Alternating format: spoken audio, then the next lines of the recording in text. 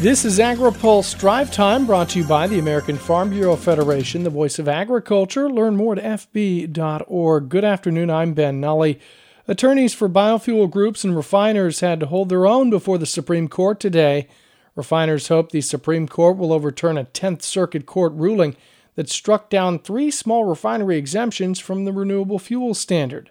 The ruling stated the waivers could not be extended if they had already lapsed. Refinery attorney Peter Keisler says the statute says an exemption may be granted at any time. This is a statute in which the burdens escalate over time and the petition is supposed to be based on hardship.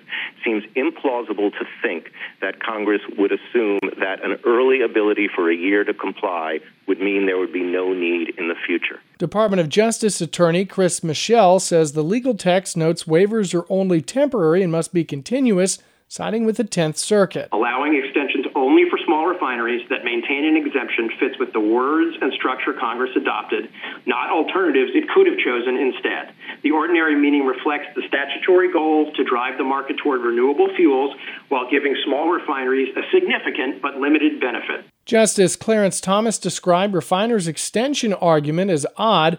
Justice Stephen Breyer suggested to biofuel groups Congress may not have known the future market impacts the RFS program could have on refiners several years later. A ruling is expected sometime in June or July. Read more of this story at agripulse.com. 4 Midwestern dairy groups unveiled a federal milk marketing orders proposal today.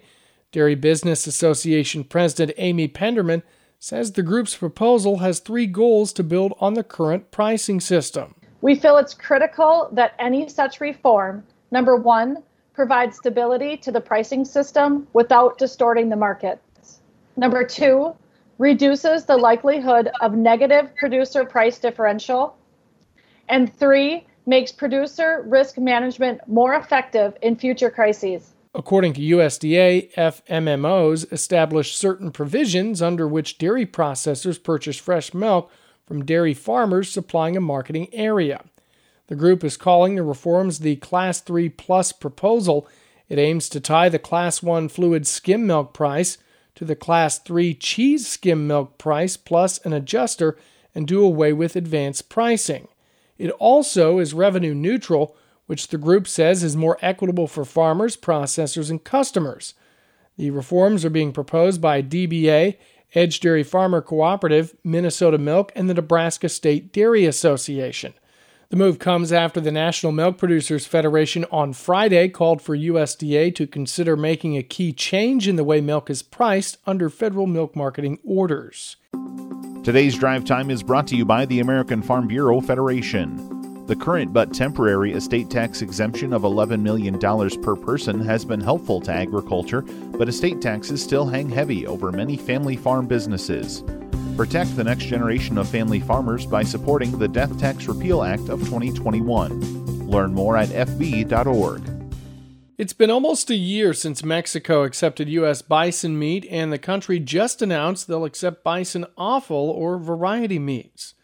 National Bison Association Executive Director Dave Carter was glad to see USDA help get the bison market in Mexico expanded. It took a number of years for USDA Foreign Agriculture Service to work out the details with the government of Mexico to open that market for bison meat. And then when they did, our marketers said, what we're really getting some inquiries about is offal products. And that would really, really help us with our carcass utilization. He says it's everything from cheek meat to the tail. Everything really except the intestines because of the TSE restrictions on that. And so that's really, really good news because particularly being a small industry, getting full utilization out of those byproducts is really a challenge. And so having this opportunity now to connect with customers in Mexico will be very helpful. Despite the COVID-related slowdown in the restaurant and hospitality sector, exports are off to a good start. Last year, we shipped over 500,000 pounds of fresh and chilled cuts to Mexico. And,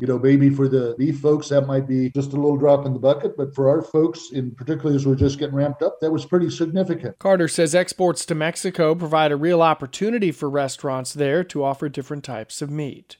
That's all for today's Drive Time. For the latest agriculture, trade, environment, and regulatory news, visit agripulse.com. In Washington, I'm Ben Nully.